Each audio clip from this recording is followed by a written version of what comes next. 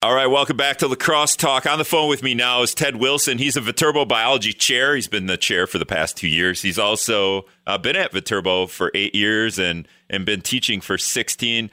And the fancy name for why I bring Ted on is because he's an entomologist. Did I get that right, Ted? That's pretty good. Nice job. It's that, or I call you an epidemiologist, and you're like, nope, I'm not that. That's somebody else. Don't. Yeah, I'm not that. That's not my field, and that's really a big field too. That you might need somebody else for. Yeah, right. So entomologist, essentially the bug guy is why I bring you on. You're the bug guy. That's how we should just call you that. You should have a Facebook page. It's called The Bug Guy, and I'm sure somebody took that page already, though. All right, why the main reason I brought you on, Ted, and selfishly, I just want some answers here. I can't go outside, and my dogs can't go outside. I live on the bluff in the woods, but I can't go outside because there's 10,000 mosquitoes 2 seconds after I step outside. I don't know if they know where I live and know what time I'm coming out the door, even though I don't. What is going on? Why are there 10 billion mosquitoes right now? This seems worse than in past years. Yeah, we've had some rain now, and they've just been waiting for multiplying their species number there for ramping up. You know, we're here in the late summer now, and they've been growing their numbers the whole summer, and we're kind of hitting a climax here. And you know, it was dry there for a while, but once you have rain once in a while, that's all they need. They don't need to grow out of. They need aquatic for their juvenile stage. But that doesn't have to be in a pond or a river. It could just be wet grass, and so a pretty quick life cycle. So to answer your question, they can tell when you come outside. They actually are able to smell the carbon dioxide that we can give off. They smell body odor. So it's true that some people actually attract mosquitoes more than others just because of the way that we smell and the amount of CO2 that we give off. Yeah, that was my next question. I was wondering if there's something that I'm eating or wearing or washing my body with or just maybe my body in general that's very stinky, and they're like, or lovely to them. Apparently I attract them because other people are like, I don't even know what you're talking about, Rick. The mosquitoes aren't so bad. My neighbors across the road who aren't in the woods, but they're like, they're not bad for us.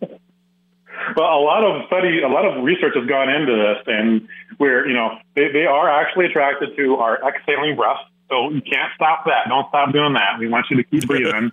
But they also are, I'm not saying anything about you personally, Rick, but they also are attracted to smelly socks and foot odor and those types of things. But just general, it really kind of depends on the person. We all kind of smell a little different.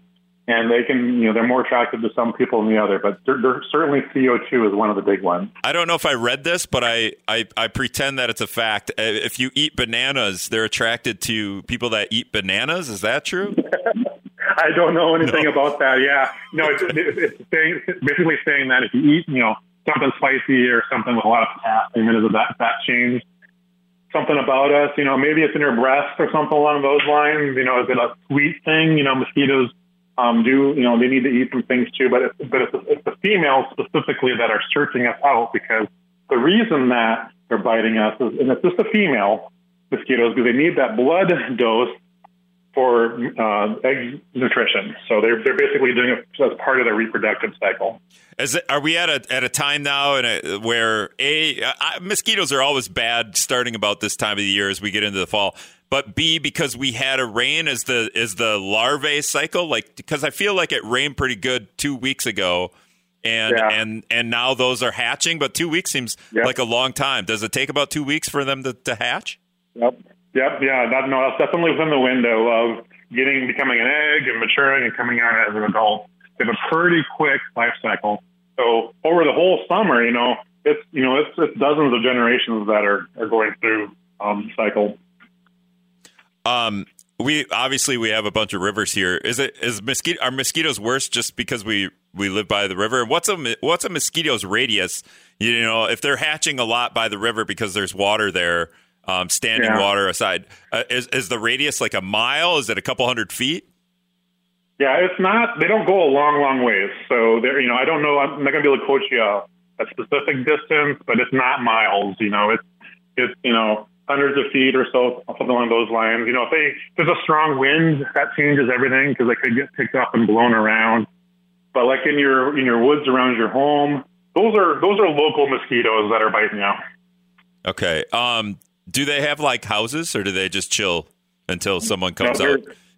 Yeah, they don't do any nesting or whatever. So the males and females are mating. They're laying eggs in a moist or wet environment. A small stream or pond are great, or even just like a tire swing or a bird bath.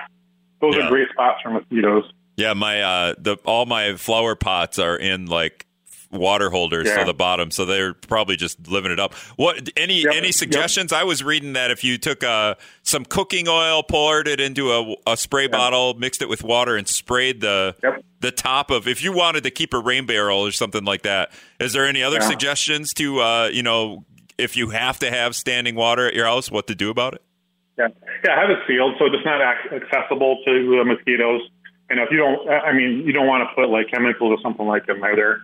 There are some chemicals that you can put in like a bird bath or something like that. But just covering it up is a pretty good technique.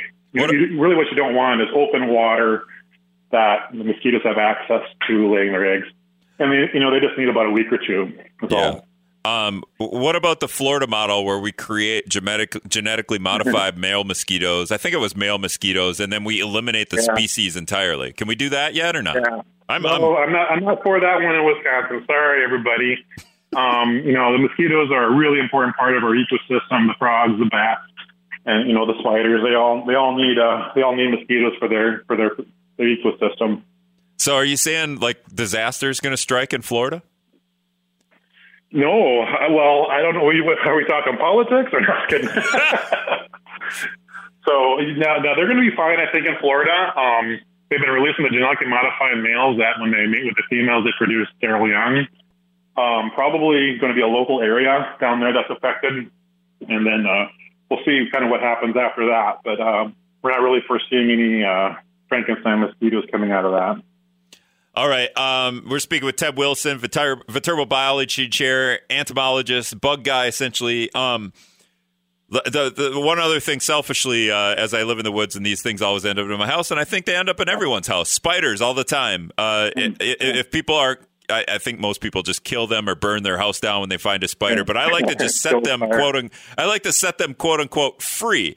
And is this a death sentence for spiders because some of these actually have to live in your house? No. Well, the reason the spiders are coming into our house is all spiders are essentially predators. So, and they have different techniques, like wolf spiders. They're kind of like, they will hunt things down and grab it visually. You've got spiders that spin a web and try to capture things like that. House spiders are famous for that. And so they're there because you have other little critters. Yeah, we all get critters in our house. Yeah, right? I have 10,000 mosquitoes in my basement. They're all around the wall, and because every time I open the door for 1 second to let the dog out, 47 mosquitoes come in and are like, "Hey, Rick, I smelled you out there." They smelled you. So I have to keep them. What I'm doing now, Ted, is I'm bringing spiders from outside. I'm bringing them in to help me combat the mosquitoes. Well, Rick, you have discovered biological control, which is the use of other animals to control a pest. So that's a valid technique. Well, okay, and then last question here before I let you go. Along with the spiders, these things end up in your house all winter, but they don't have anything to eat, and they're just like the skinniest thing. How do they even survive? Yeah, so different insects in general. I mean, it's true for all animals. Up here on the Midwest, we've got these really harsh winters, which is a big, giant reset button. We've got all these insects now, but once we have that first hard freeze, kind of everything has to be overwintering or migrating or just dies, right?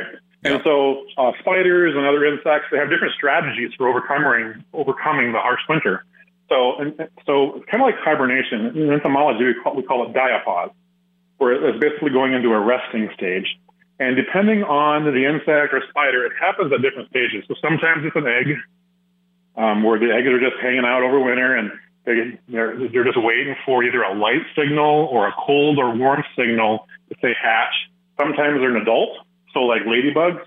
We have the multicolored Asian lady beetle, which hangs out in our house all winter, not eating. They're just hanging out. So they're kind of in this resting stage. And so it just kind of really depends on the thing. Now, spiders, generally, they're hanging out as eggs, waiting for the next season to start up.